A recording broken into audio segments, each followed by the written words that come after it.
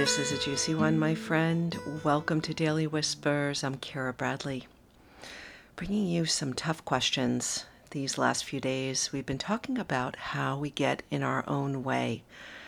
And I am right there by your side, uncovering this stuff, getting real with myself, and asking you to do the same. And today, I think, is a tough one. I actually thought about talking about it a week or two ago, and I didn't have the nerve, or as my grandfather would say, the noive. But here goes. Who are you still blaming? Who are you still blaming? It is a cinder block in our way if we are still playing that blame game. Are you willing to look at that?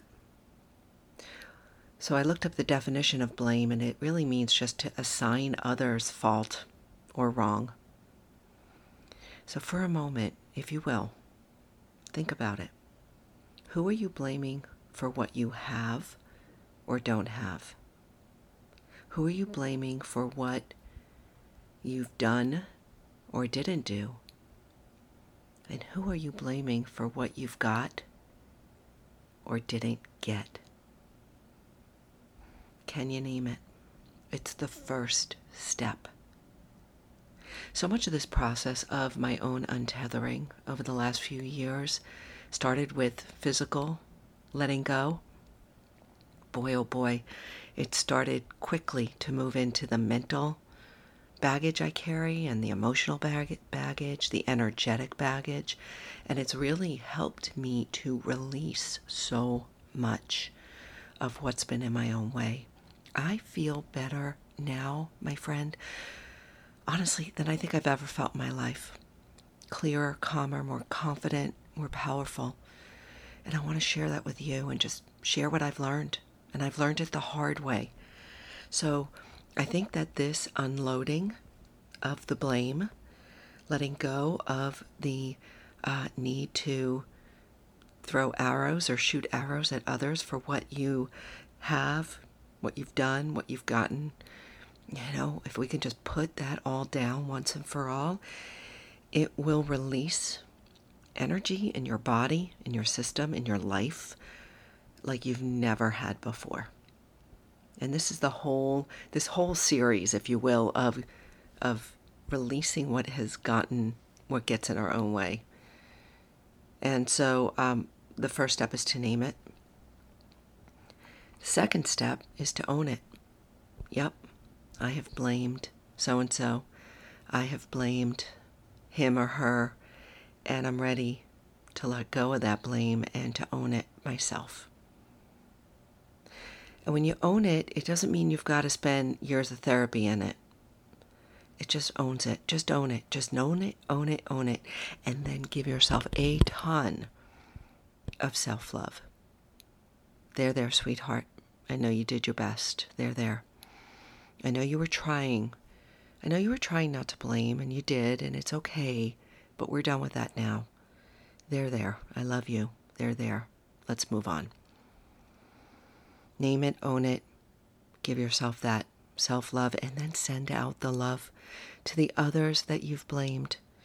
I've blamed in my life. Of course, we all blame our parents, right? That kind of goes without saying.